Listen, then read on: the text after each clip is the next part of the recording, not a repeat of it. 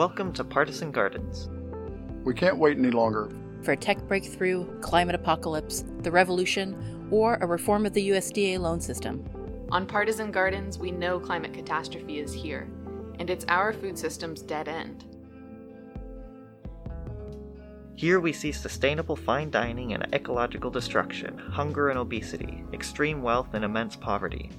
We must be frank about reality to reckon with our options. We must choose sides and become partisans of a new way to live and grow food. This alternative path is already under construction. Through the experiments and struggles of food service and agricultural workers, we are figuring out how to create food systems that will nourish a livable world for us all. Partisan Gardens will feature stories from kitchen staff, new small farmers, undocumented slaughterhouse organizers, agroecology researchers, Black farming cooperatives, urban gardeners, indigenous land stewards, permaculturists, and countless others exploring this field of experimentation. Let those of us who refuse to wait proceed together. The current food system has failed, And we are on the side of nourishment and care.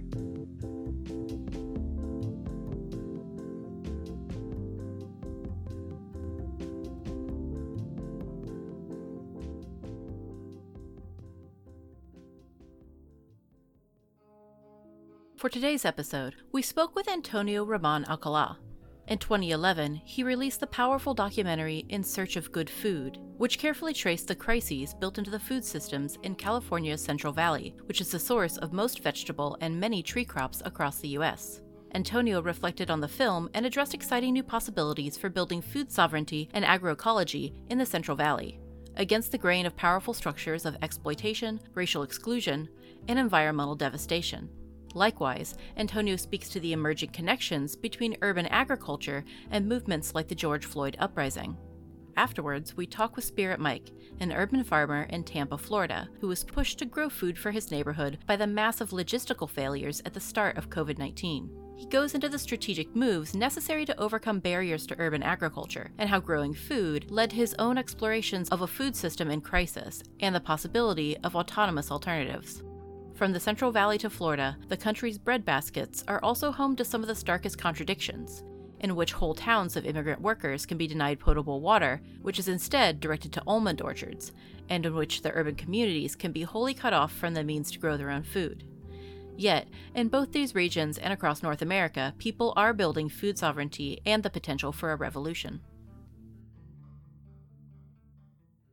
I'm Antonio Roman-Alcala. I'm born and raised in San Francisco, California, also known as Ramaytush Ohlone territory, unceded. And yeah, I've been working for a little over 15 years on food and agriculture related social movements here in the US, but also with some engagement at the international level and sort of being plugged into other kinds of similar movements in other parts of the world.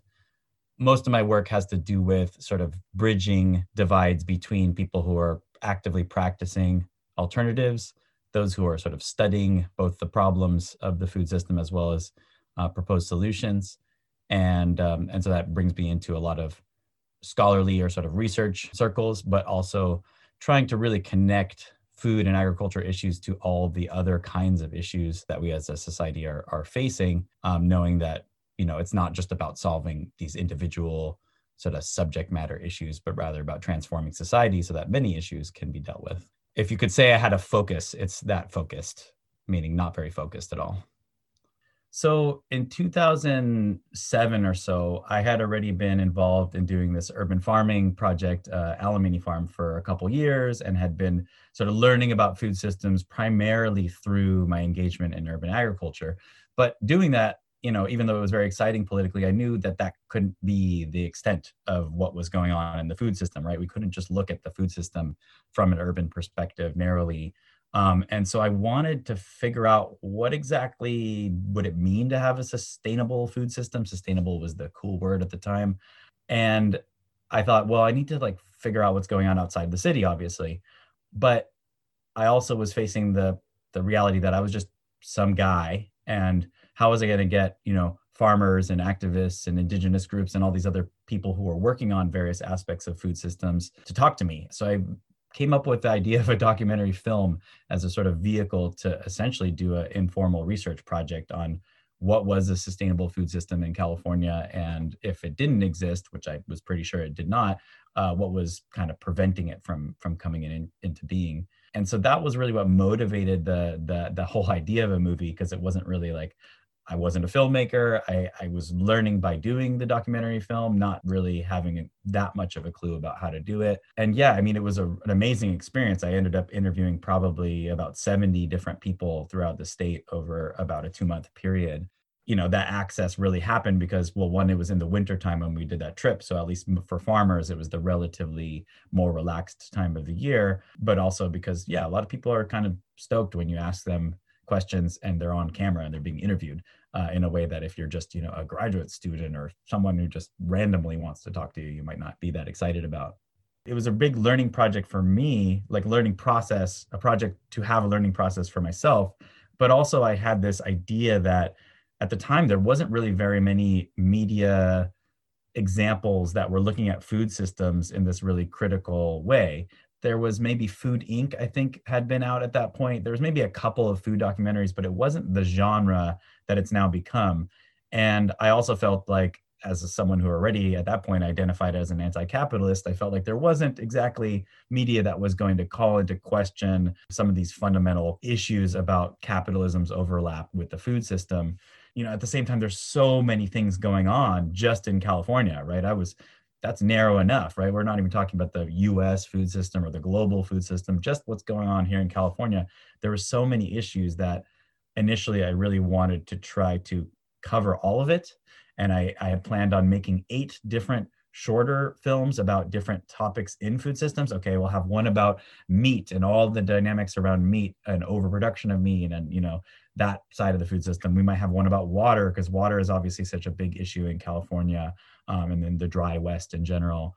Another one about labor and so on, right? And I thought that would make sense in the way of trying to break down this complex system into some component parts. In the end, because I was such an amateur, I didn't capture enough B-roll to really show all of those aspects in a really deep and fulfilling way. And so we ended up making the one film that sort of tried to tie together a lot of these themes rather than compartmentalize them. And I really have my collaborator, Sasha, who basically I met through Craigslist and ended up helping us with both some of the shooting as well as the main editing of the film.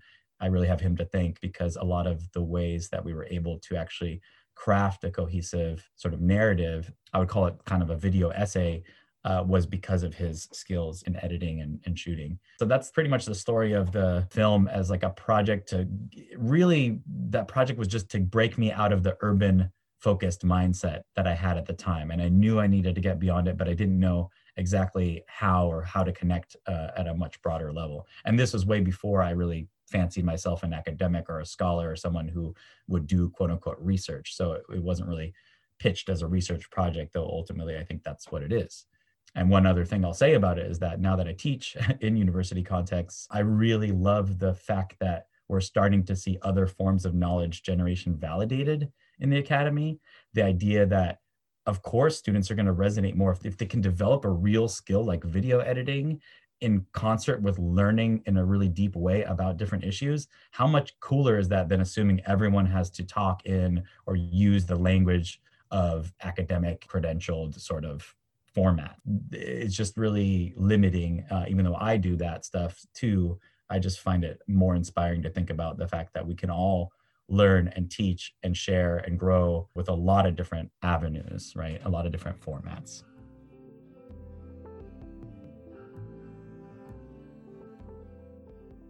It's well known that in California, we have issues with water, right? The issue of the West being dry in general and like fights over water access primarily for agriculture have been a big part of history. There's the famous Mark Twain quote, which maybe he didn't actually say, which is that whiskey's for drinking and water's for fighting over.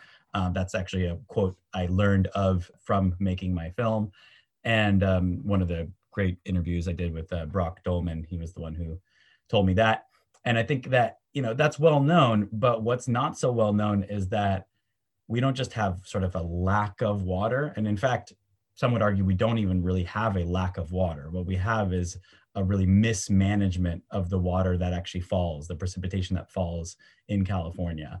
And so that mismanagement looks like a lot of things. It looks like damming of rivers, which causes all this harm to ecosystems and then causes problems elsewhere. It looks like the contamination of water, whether that's going back to the mining days, the gold mining days of the mid 1800s, all the way to today with industry and agriculture itself, which uses all sorts of toxic chemicals and fertilizers, which get into water and then have their own impacts. To me, one of the most sort of depressing, disgusting things about the California ecology is that we had a brilliant amount of water, and that indigenous people before European colonization had plentiful sources of fresh drinking water. And now we've effectively destroyed 99% of those sources. And so now we have a situation where across the board, California has bad water. Like, you can't drink water that just comes out of springs in the ground in most places, but it's especially acute in the Central Valley, where most of this industrial agriculture has been based historically, right? And so in that Central Valley, you have a situation where we have this really unequal access to land and unequal power relations between basically owners of large farms and the workers who are required to make those farms profitable. And those workers live in these small communities where the water systems are really rudimentary, basically. They're like really undeveloped water systems. They're often based on pumps that come from the groundwater. And that groundwater, like I said, has been toxified by various chemical attributes of the industrial agricultural model.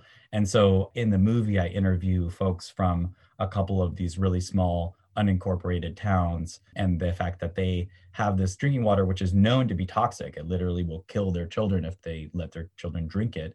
And they have to buy bottled water just to survive for drinking, but also for washing dishes and for bathing. They use this other costly water in order to survive, but they still have to pay the municipal water company for the water that they get out of their tap. And it's just absurd that we live in California, the wealthiest state in the nation. And it's also, you know, whatever they say, it's the sixth, I can't remember if it's the fifth or sixth largest economy in the world at this point. And yet we have 1 million people, fully 1 million people out of 30 something million who don't have access to clean drinking water. It just seems really absurd. And the irony on top of it, that these are the people who literally work in the fields where they're getting subsidized, the farms are getting subsidized clean water that's coming from snowpack. Essentially all of this water infrastructure, the State Water Project, the Central Valley Water Project, these are huge infrastructures invested in by the federal and state governments, basically at the behest of capital, at the behest of industrial agriculture, and they move all this water around in really ecologically damaging ways. And then they put it on these, you know, highly profitable tree crops right next to these communities that have no drinking water. So the irony of that is just too much to bear. So I felt like that had to be sort of not central, but it had to be included in this movie, because I think especially again for the audience I was thinking of for the movie originally, which is people who sort of care about food sustainability in this broadly ecological way, that these social justice implications are very like need to be central if we think about ecology. Like, they're not distinct impacts of the industrial agricultural system. They are tied impacts, and you can't really think about a sustainable food system if you don't address the issues that are impacting folks like these farm worker communities in the unincorporated Central Valley. That's why I felt like it was really important to include this particular story, but also just to point out these connections between food and sort of inequalities, rather than, you know, keep it at the level of sort of sustainability as a sort of ecological concept. The people that I interviewed, they showed us these letters they get from the water company. So it's a municipal water company that sends them these notices. I think it was every 6 months. And the notices basically say, your water is poisonous. We know that your water is poisonous. Please don't use it for these uses. It will cause you cancer if you expose yourself to it too much. And basically that's it. It just tells them every 6 months, like, hey, your water is toxic. Don't use it. But they continue paying for this water and being asked to pay for this water. Definitely the women I interviewed were pretty incredulous that this is like ridiculous, that they've been getting these notices for 5 years in a row and nothing actually changes about the provisioning of the water. They're given no support. They're given no other options for water. And they're definitely not given economic relief, like, hey, maybe we should not have you pay for this toxic water. And instead they have to travel, because this is also, the Central Valley is a sort of spread out place. A lot of it is actually technically by the census metropolitan, meaning urban. It's not actually considered rural, which is a strange thing, but that's a sort of statistical anomaly. But the point is they still have to travel pretty far to get fresh water. And so they go into town and they're into other towns, right? Because these are very small towns on the outskirts of the sort of main urban centers. And so they have to go into town and fill up these huge, jugs every so often. And again, it costs money. This is not cheap to buy bottled water. Some people would be reliant on straight up like pallets of bottled water. And there are some aid efforts and NGO efforts to simply provide bottled water to a lot of these communities. But of course, people know that that's not a sustainable intervention either. And there have been more efforts lately to pressure the state, especially to provide infrastructure to actually detoxify the water. So there are a couple of towns now since I made the movie that have successfully gotten huge grants to basically put in water treatment facilities. But neither of the communities that I interviewed have had that happen. And yeah, it's been, 10 years since I made the movie, and the situation is largely the same. And I didn't even get into it in the movie that this issue of water toxicity is also tied to issues of land subsidence, right? The overdrafting of aquifers by industrial ag, chasing all the cheapest water in order to basically make mega profits off of mostly permanent crops like almonds and pomegranates. And that these are processes that go back 80, 90 years. They're not new, but they're continuations of this long legacy of totally over-exploitation of the land tied to over-exploitation of the communities. And that politically speaking, these communities, because they're composed of mostly migrant workers, or people who are not native born to the US. These are people who have very little political power as it is. And then on top of it, they live in unincorporated communities, which literally have no, city council, no mayor, they have no political representation. And their only representation is at the county level. And often these counties are basically tied hand in hand to agribusiness interests. And literally the people who sit in these positions of power are from the same families who own all this land. And so it's a really pretty entrenched system in the area. And again, something that I think that people who are sort of urban, focused on food as a sort of vehicle towards, sort of sustainability or, reconnecting to food and local food systems and all these wonderful things need to be attending to this as well, and not just think of it as a sort of like that'll go away when you have your other alternative food system sort of developed.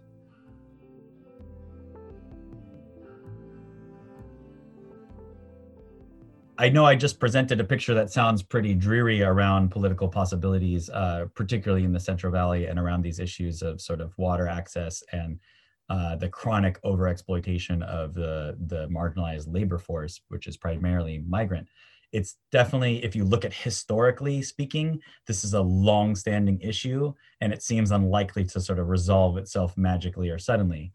But I do want to say there are things that have seemed to be shifting more recently. So in my recent research and activist practice collaborations with people in the Central Valley, there's a really inspiring new sort of cohering around this concept of agroecology, which is funny to me because, in the urban context, we do urban farming. People talk about food justice a little bit, but very little did I hear about food sovereignty, agroecology. These are really the terms that were primarily seen in the international sphere and weren't really leveraged or mobilized around here in the US. But through a series of events, which I don't think I want to get into, the term agroecology was introduced to these various community organizations in the Central Valley, some of whom represent some of these farm worker-based communities and are really grounded in a kind of grassroots model. Other ones are sort of environmental justice focused advocacy groups like the Community Water Center, which I interviewed it for the movie. And so there are a variety of groups, and most of them are doing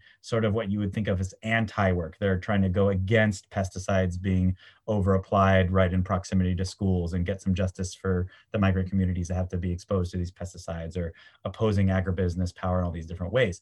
But in agroecology, they found this inspiring sort of central vision that both talked about the problems of an industrial capitalist agricultural model and all of the associated systems of exploitation, right? So there's an awareness of like colonization. There's indigenous groups, the Wachumni tribe, based around Visalia, California, who are part of this process where the tribes, these farm worker groups, these environmental justice groups, these groups a little bit more focused on what we traditionally thought of as sustainable agriculture, all of these are coming together around agroecology and saying, you know what, we see that these systems are tied together, like the existing injustices actually have capitalism, colonialism, white supremacy at their roots. And we have this transformative visionary alternative that kind of feeds off of all of these different capacities and beautiful things we bring to this land, right? So it's not just a model based on what's lacking, but oh, we don't have clean drinking water. That's true, but a lot of these communities are also saying, we come from places where we know how to maintain the land in a beneficial for all life kind of way. Why can't we do that? Why can't we transform the farm economy to be about us as stewards rather than us as exploited workers? I'm inspired by this because there's been a lot of conversations that are interesting, but also a shift in how they actively pursue a lot of this anti kind of work and link it to this transformational ask or demand or vision, right? It's not even always an ask. It's not like, hey, we want the government to do X, Y, and Z for us, although there are definitely campaigns that focus on demands from government because they're also working on things like this vision of an agroecology center that brings together all of these different constituent groups in the Central Valley and has them organizing in a proactive, sort of prefigurative way to create these alternative farm economies and to actively create new political activism that opposes the agribusiness model and also contests for power in local elected positions. So that's the other thing that I am not personally a very stoked on elections kind of person, but I've seen and I'm inspired by the folks I met in the Central Valley who are actively contesting some of these things like the water boards, the local and county supervisor districts, all these spaces where coming from farm worker family positions, they are able to articulate these critiques and these demands in a way that hasn't really been done from positions of authority from what I know in the history of the Central Valley. The history of the Central Valley is so steeped in this white supremacist sort of capitalist model that it's been mostly, worker movements who have pushed against the owner class and then had the basically government come in on the side of the owner class. That's been the history. And now there are these little pockets of resistance or a difference within the government, which I think might actually have some pretty interesting effects in the coming decades. And I think this is largely attributable to, well, two things. One is, this shift around kind of the social justice turn, the fact that people are paying attention to racial injustice as a fundamental part of our society. But it's not just racial justice, right? There's a sort of awareness of queerness and how queer identities and visions and alternative ways of being in the world also intersect with migrant status and also intersect with race. Like the movements that I'm in dialogue with in the Valley are actually acting in this sort of more intersectional way that, theoretically movements are supposed to be in this day and age. So I think the sort of attention to a lot of different dynamics and how they come together is one strength, and what's contributing to this sort of electoral push is that people are getting into these positions and bringing a lot of communities that have been there and sort of invisibilized for a long time into dialogue. And then the other part of it is essentially demographic transitions and the fact that there are a lot of people born in the state whose parents, came here as immigrant workers, or, there's a lot of this sort of next generation that for whatever reason, this is a much longer conversation, for whatever reason, they're fired up and their politics are way more radical than their parents and then a lot of previous generations of first generation, US born folks, right? I think that there is the dynamic that's always going to be there of assimilationist migrant stories, right? Your parents came here, they struggled really hard to get you into college, and then you go to be part of the power system and wow, great for you, you made it out of the Central Valley and out of this poverty. But that's not what I'm seeing. I'm seeing folks who are being brought up in that and are going to college in order to move back to where they're from and fight the systems that they grew up under, which is, I think, very different than what we see in a lot of previous rounds. And so I'm pretty hopeful that there actually is something like a shift happening. Whether it's enough to overcome the entrenched power of capital in the Central Valley, I mean, of course, that's an open question. And I think it's linked to revolutionary movements outside of the state, and around the globe.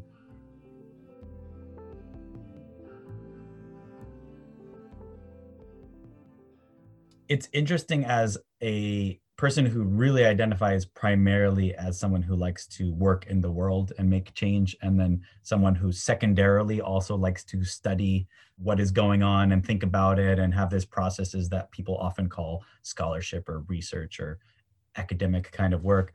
I think the issue of terminology essentially comes up a lot in both spaces, right? And terminology is sometimes seen as the most important thing in a problematic way, where then it becomes like all that people care about is, do you use the right terms, or can we work together because you do or don't use such and such term.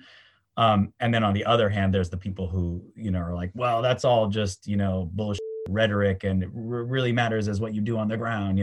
So I try to stray away from either of these dogmatisms, right, and see that terminologies matter and actually have an impact. Yet what matters about them is how they are enacted. And so for me, I referenced this earlier, but for me, kind of growing into this area of work, I didn't really get exposed to food sovereignty as a term or agroecology until maybe 5 or 6 years after I had started doing this kind of work.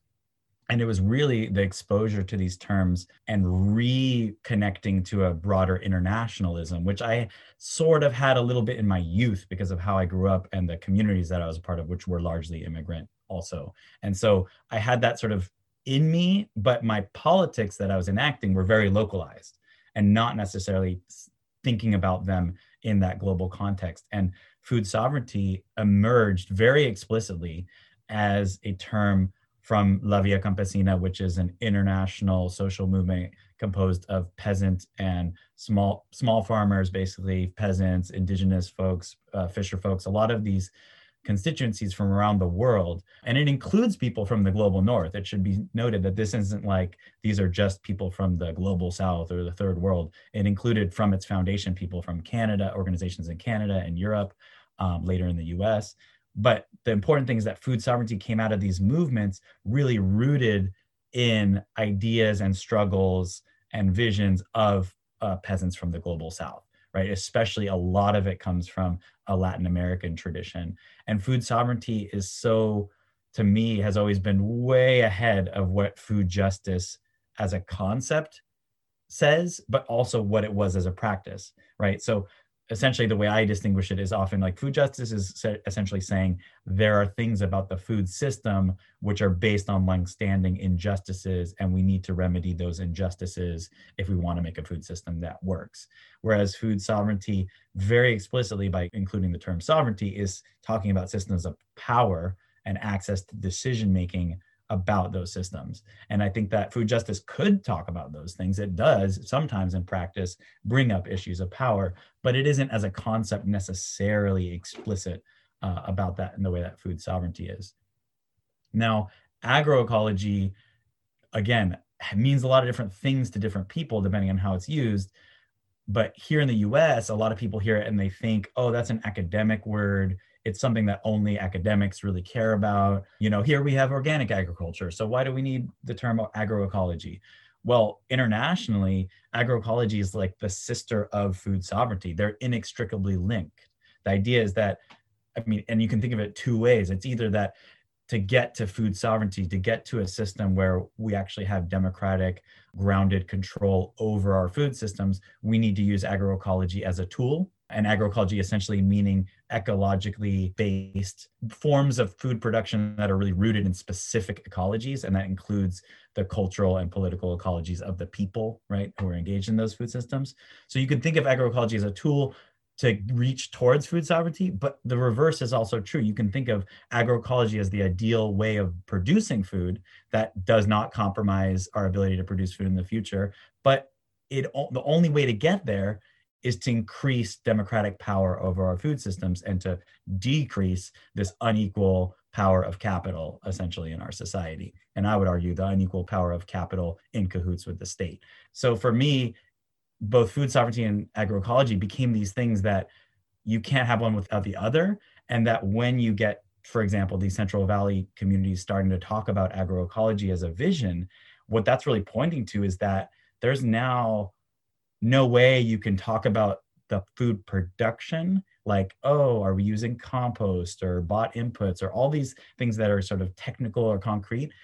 That conversation can't be had without also attending to power inequalities, to systemic and sort of long-standing forms of exclusion, right? Like that these are things that, because they're about sovereignty, they're also about agroecology and vice versa. And that's why it was really inspiring to me to see how it's been taken up literally in the last 6 years. And in terms of the story of how it got picked up, I mean, I didn't think people would be interested in the details, but I do think it says something, again, to these narratives about, oh, terms are just terms and they don't matter, or alternately, like the most important thing is the term. Because what happened essentially is that people who were academically informed, meaning people like myself, close comrade of mine who went to UC Davis, but she had grown up working on a farm and had relationships with some of the workers there. So she had both practice in her background and is a person of color and came from a certain sort of background that she was attuned, let's say, to some of these sort of social justice implications in farming. But she was also educated. She went to a university. So she and I had worked together. She was the one who founded this sort of coalition of environmental justice groups in the Valley. She and I worked together to have a series of these events that brought together a lot of these groups and actually used the term agroecology to catalyze conversations about strategy.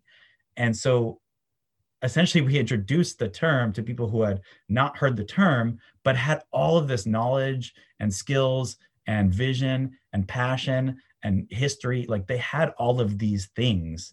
And that when they heard of agroecology and they had this opportunity to suture together a lot of the works that they were doing through this term, it allowed them to sort of cohere in a way. I'm not saying it wouldn't have been possible without agroecology, but it certainly helped in that process. And now that they're using that term, they found other allies and they're incorporating all of these other sort of resources and movements and groups around this vision and getting a lot of support for it, finding a lot of support for it within the very community.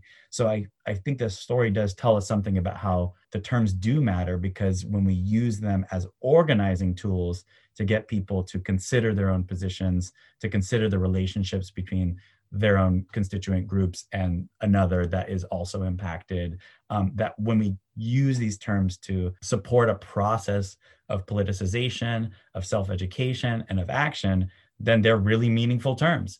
And my hope, my excitement is that what also happens is you get a reverse effect, that agroecology cannot be seen as a purely academic thing here in the US when ground-based movements are mobilizing under the term. And the same thing, I know that often our equivalents outside of the US, especially in the global South, they don't see US movements in the way that I think they should and could. And so having migrant farm worker based organizations mobilizing around the term that they themselves use in India or in, Venezuela or whatever, wherever, is going to also help to build that global solidarity that we need to really create a sort of common political paradigm or language for transformation. So I think that terms are important if we're actively mobilizing around them and continually revisiting what they mean rather than just assuming they always mean something. And, if you just use the right language, then all of a sudden everything goes well.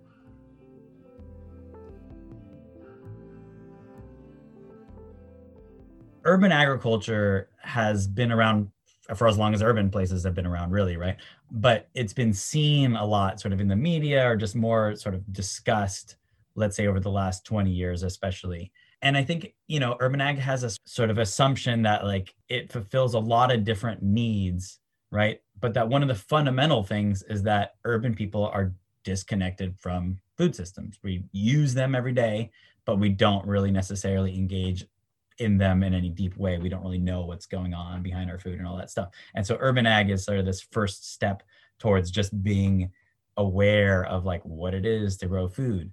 And I think that's really important.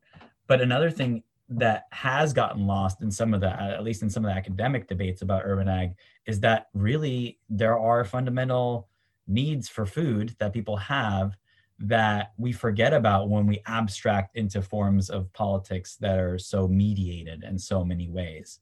And that certainly most urban ag folks who've been around for a while don't say, oh, we're going to grow all of our food via urban ag. No one really thinks that. There's a reality that like food is important and some people need food, and we can grow food that helps support people in their needs for food.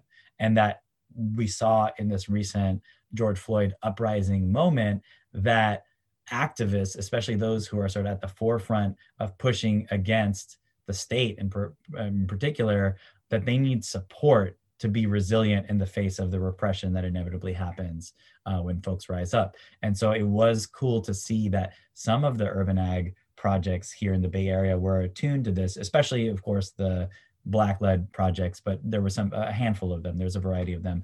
And they saw that, hey, like we would really like to be able to figure out how to shift what we produce towards those people who are on the front lines of these various battles. Literally, they're like in the streets fighting against the police. Like that is something that is, to me, kind of new in urban ag, because urban ag has been not depoliticized, but its form of politics has been relatively tepid or milquetoast, or at least like sort of reformist oriented, and very rarely explicitly tied to a transformative vision for society that says we need to completely rethink all these aspects of society.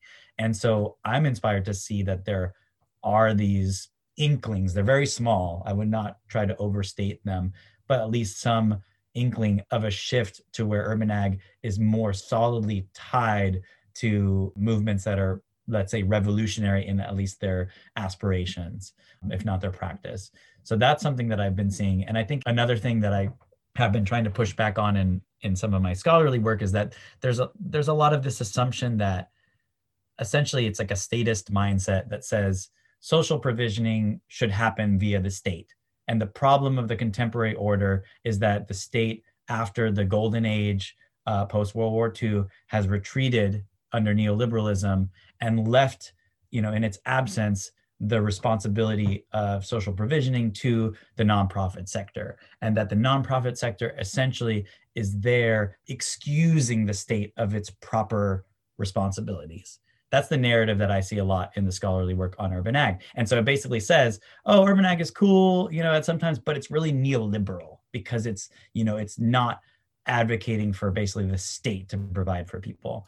And I find that really weird because if you look at the history, this is what I talked about in this article for Civil Eats about mutual aid, is that if you look at it, like mutual aid is a strategy that all oppressed people use when they can't get their needs met by the political economic order. And the political economic order includes the state that we face today, as well as the conditions of colonial capitalism. And so in this country, the primary groups that have really mobilized mutual aid as a daily necessity have been mostly Black folks as well as Indigenous folks. They're not the only groups, but that's been a central strategy to address conditions of existence and to build communities that have more resilience than less, right? And so the idea that calling those strategies neoliberal, to me, is just super silly and very like imposing an academic worldview and a statist worldview on an existing complicated social formation, right? Because, mutual aid doesn't inherently also mean anti-state. Some people just jump into mutual aid because they just want to provide for each other, or they need to, and that's instinct, right? It doesn't mean that you're also never going to be involved in reformist work in the state or something like that, right? There's groups that do both. But I guess for me, what's important is that when we saw the pandemic and all this mutual aid sort of initiatives coming about, and then also the uprisings, and then these sort of dynamics I'm talking about where people are finally linking sort of racial justice, abolitionist movements to the food system and to these prefigurative alternatives of making urban farms and whatnot, that in this moment, I think it's really important to trace that trajectory and to say, you know what, this isn't a new thing for people to do mutual aid. It's very instinctual. This is what Kropotkin was talking about when he wrote his original book, was that this is actually quite natural for people for people, like human beings, in addition to other kinds of animals and plants, to practice mutual aid, right? And so that we shouldn't think of it as an anomaly. We should actually try to just think of it as an inspiration, or how we might actually build a different society that's based on different values and different practices. I'm cautiously optimistic that some of these food systems projects are shifting towards that, or at least getting that that's a thing in a way they haven't before. And I do know, at least, like, I've been in dialogue with one organization that is a very kind of mainstream, they're all white women run, very sort of professional class, insider policy kind of organization that works on climate agriculture issues in the state. But their director has reached out to me after that article and was like, you know what, we are trying to figure out how can we actually support this kind of stuff. Like, we do policy, but like, don't want to be divorced from the reality that like this is what marginalized communities are facing. Like, how can we actively support these efforts as well? And so I think that there's a little bit of it's definitely post-Trumpian, right? Or reactive to Trump, right? There are like a bunch of white-led organizations in this past 5 years have been like, oh my God, we can't just claim to not be racist. We actually have to do something, and that's maybe not going to go well. I don't want to be too cynical about it, but I do think that the fact that they're even asking themselves these questions, trying to have conversations with people and learn, indicates some amount of forward progression. So as I've gotten more involved in sort of research stuff, as I sort of mentioned, I keep more of my activist identity, or whatever you want to call it, like at the forefront. And so one of the things that happened was that I ended up co-founding this group called the Agroecology Research Action Collective, or ARC. And really what ARC is about creating a political formation among researchers who already research within the North American context on things like food justice, food sovereignty, and agroecology, right? We know that it's become a sort of hip, popular topic, and there's a lot of people working on it. And within that, there's also more and more folks who are working in a sort of collaborative mode, meaning that they're not just researching about these issues, but actually alongside either community groups or urban farms or social movement organizations, trying to sort of advance an activist scholarship around these issues. And so I felt like it was really important that we had an actual collective space, right? We need to push back against the sort of individualizing careerist mode that academics are really pushed to take on, and to really think about how can we actually collectivize our own efforts and to create a community of practice so that we're improving the way we do these things, and especially improving the ethical content of how we do research, right? Because there's a big problem of extractive kinds of research, right? With, well-meaning folks who come in from the academy and are like, oh, I want to see how you're doing this amazing thing, the grassroots level, and then basically waste a lot of people's time, get a lot of their information, and then use it to build your career, and don't really do anything of tangible benefit to those communities. So we want to work against that and create a space and create a sort of North Star, so that other academics and other institutions can see that actually it's totally legitimate to do partnership-based research. It's actually a fully vetted mode of science. It's not just some, activist that you can belittle and say, oh, that's not real science, but also to shift the institutions themselves and how they normally practice things like research. And so we've been involved in a lot of different projects over the 4 or 5 years that we've been around. And I think what inspires me is that, for one, I've been involved in a lot of different activist projects and groups, and it's one of the least conflict-ridden spaces I've ever been in, which is really surprising because, you think academics are sort of these notoriously selfish and combative kind of people. But in fact, we have some really amazing people who keep themselves very humble and very in dialogue with each other, as well as with our social movement partners, and really patiently, sort of deliberately trying to figure out ways of acting that actually are in relationships of accountability and dialogue, right? Rather than just sort of we know all the answers and we go ahead. And so, yeah, it's been really inspiring on that front, just as a process to be a part of, but then also that we've seen some tangible effects already from this work. Again, back to how I try to push back against some of these dogmatic sort of either dismissals of things or hyper idealization of them. I think that happens with scholarly work in academia as well. There's a lot of people on the sort of woke left that are like, academics are just, like they just use movements. Like there's this big sort of like, if you're an academic, you're not a real social movement person.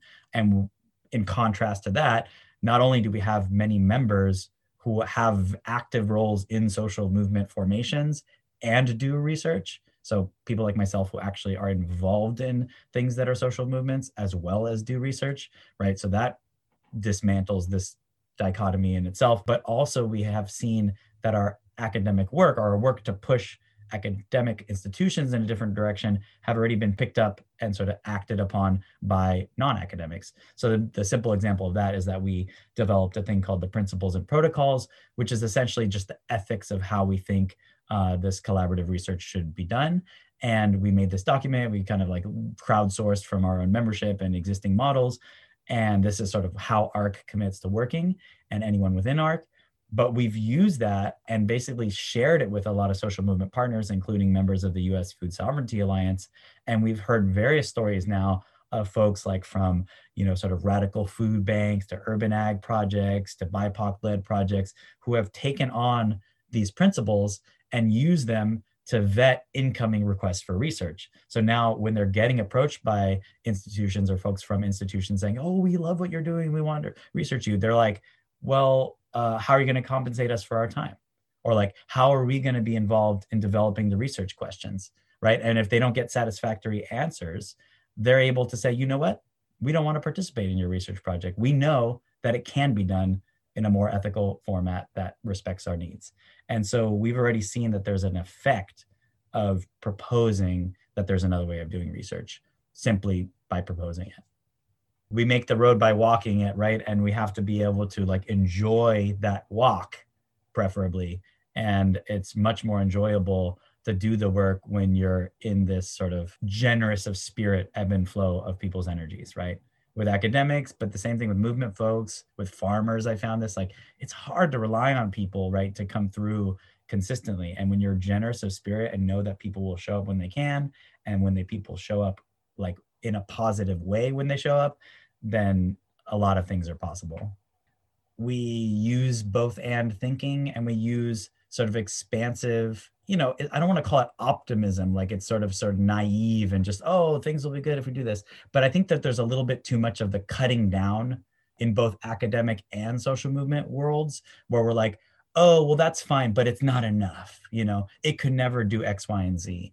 And I wish, that people had a little bit more of this openness and humility, where we can say, we don't know all of the effects of when we take our stimulus check and turn it into a garden where we live. But I know that the effect will likely be towards a changed world more than if we don't do that, right? And if we're able to, from time to time, plan in, or at least know that we have in ourselves some self-criticism or some reflection time, right? Where we're able to say, well, are we accomplishing our goals? What are we doing that's maybe against what we want to do? Are we living our values? All those things about questioning are important, but that fundamentally, like, we need to try these experiments. And those experiments are often by nature going to be local, place-based, relationship-based. And that rather than this society's tendency to say, oh, if you don't make change at this massive scale, if you don't get corporations on board, if you don't get the government to pass a policy, it's not real change. I think we need to push back against that and be like, you know what? Change has always been made in this way. And we never know exactly how it's going to turn out or what the ripple effects are, or, we don't necessarily have or need to have a fully fleshed out strategy for every step of the way. But it's important to begin, and it's important to have a little bit more openness about how people are working than so much of this jockeying for like the right way to do things. Maybe it's my immersing myself in academic work, but there's too much of this criticality without that like positive hope and collaboration. And, it's like being in a relationship, you don't expect the other person to be perfect. And when they do something that's not right, you like bring it up and you deal with it, and hopefully you grow and you move on, and then you have a better relationship after that. The same thing should be the case of how we treat each other in movements, rather than being so certain that this is the right way to do it, and that one's not radical enough, that one's not reformist enough, that one, all this kind of judgment that tends to, I think, distract us from what is actually going on. Up next, we have Spirit Mike, who took his stimulus check and created an urban garden in his own Tampa, Florida neighborhood. Hey, how you doing? My name is Spirit Mike, and my company is New World Growers. I'm based out of Tampa, Florida. How long have you been doing New World Growers? Not very long, since the beginning of the last pandemic. What happened was, when the pandemic first started, we were going into the grocery store. Tampa, Florida, we have stores called Winn-Dixie grocery stores. A lot of them are centered around the urban area. I went into the Winn-Dixie, and people were in a full-fledged panic.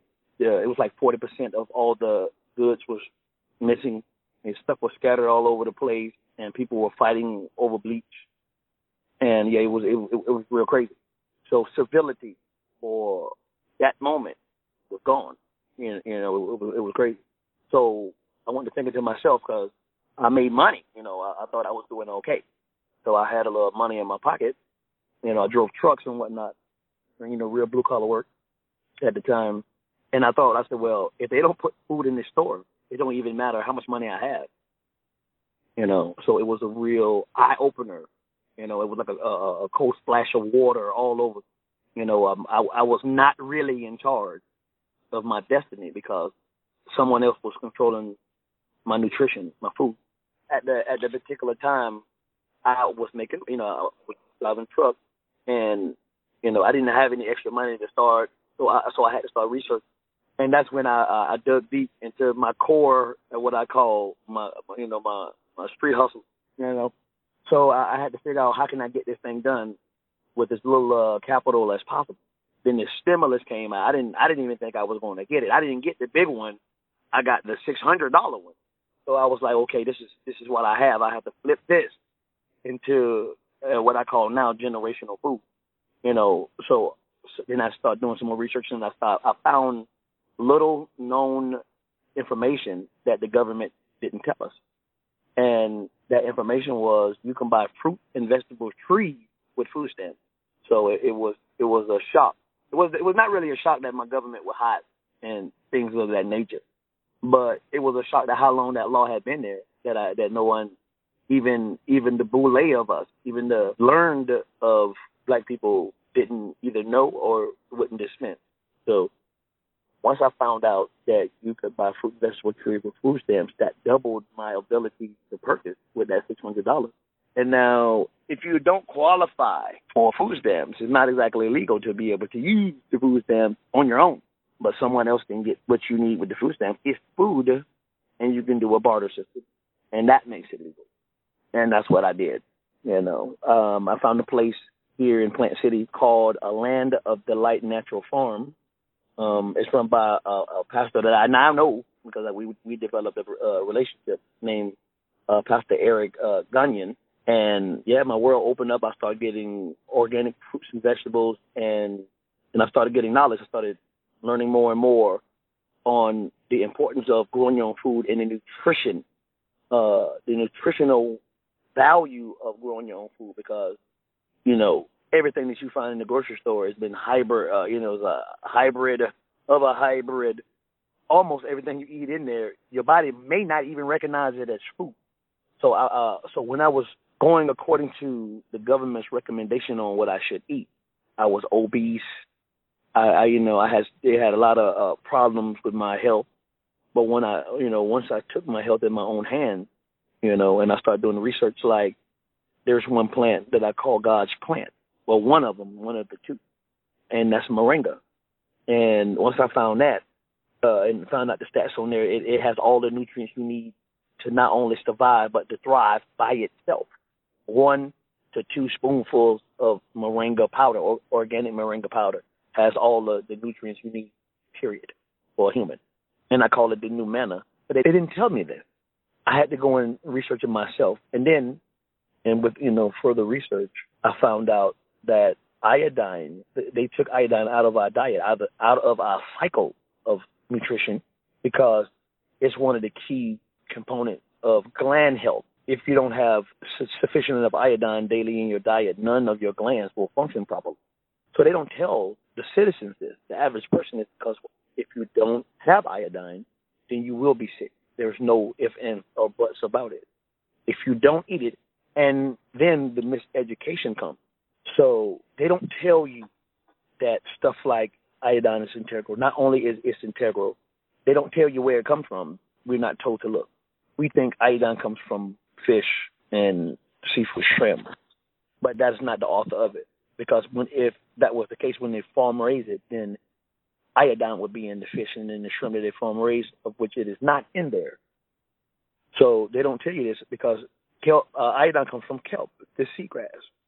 So if you are having gland problems, if you eat kelp, which most people are not allergic to seagrass because they don't even test it. They say, you're allergic to shrimp, and they tell you you're allergic to shrimp. They don't test the iodine that I know of. I don't know anybody allergic to seagrass. There's probably somebody out there, but it's not prevalent. So if you don't have it somewhere, of course you're going to have problems. So how I found that out as I was walking through this same Winn-Dixie I was telling you about that people were going crazy in, and I just so happened to look at the bottle of the salt I was about to purchase, and some people say my brain turned on. I had an epiphany and all of that stuff. But when I looked at the bottle, it said something, and I read it. It says, this does not contain iodine, a necessary nutrient. So since my brain was turned on, I said, well, if it's necessary, how come it's not in the salt? And then I had to ask myself further. I know what necessary means. So, and at the time when I was reading this bottle, I was in early 30s, so maybe 32, 33, 34, somewhere around there. And I said, if something is necessary, that means I need it. And I said, well, how can I get to this age and not know that I need that? You see what I'm saying? The amount of the lack of education that was given to the people is crazy. It's crazy. Once I found out that little tidbit, then I had to go down the rabbit hole. It's really deep. So you mean you took iodine out of all the food in society? And even if a person goes to the hospital for gland problems, thyroid problems, they don't give them the iodine for their glands to repair itself. They do surgery and give you other pills outside of what you need to repair it. I said, well, why? Then that's another topic. But you guys and gals can make your own determination of what that means, why they would dissemble such information. So after the pandemic, I started with tomatoes. There's a funny thing about growing things. You actually pay attention. You actually get connected to something other than yourself because this is your baby now. So now you started looking at the world differently. So now with my company, New World Growers, some people say the name hints of revolution. And I say, yes, it's a revolution on the nutrition level. Thank you to Antonio and Mike for speaking with us. You can find Spirit Mike and New World Growers on Facebook and Twitter. Thanks for listening to the show. You can hear all of our episodes at partisangardens.org. This has been Partisan Gardens. On this program, we are going to look at the world through the lens of food. We will speak directly to those with their hands in the dirt, but also to those in all sectors of the food world, to the servers and those being served, to the history of food in this country and beyond. We will focus on understanding the systemic problems in our food industry, including food scarcity and racism. We want to talk to you too. Please write us at partisangardens@wfhb.org, and we will be in touch.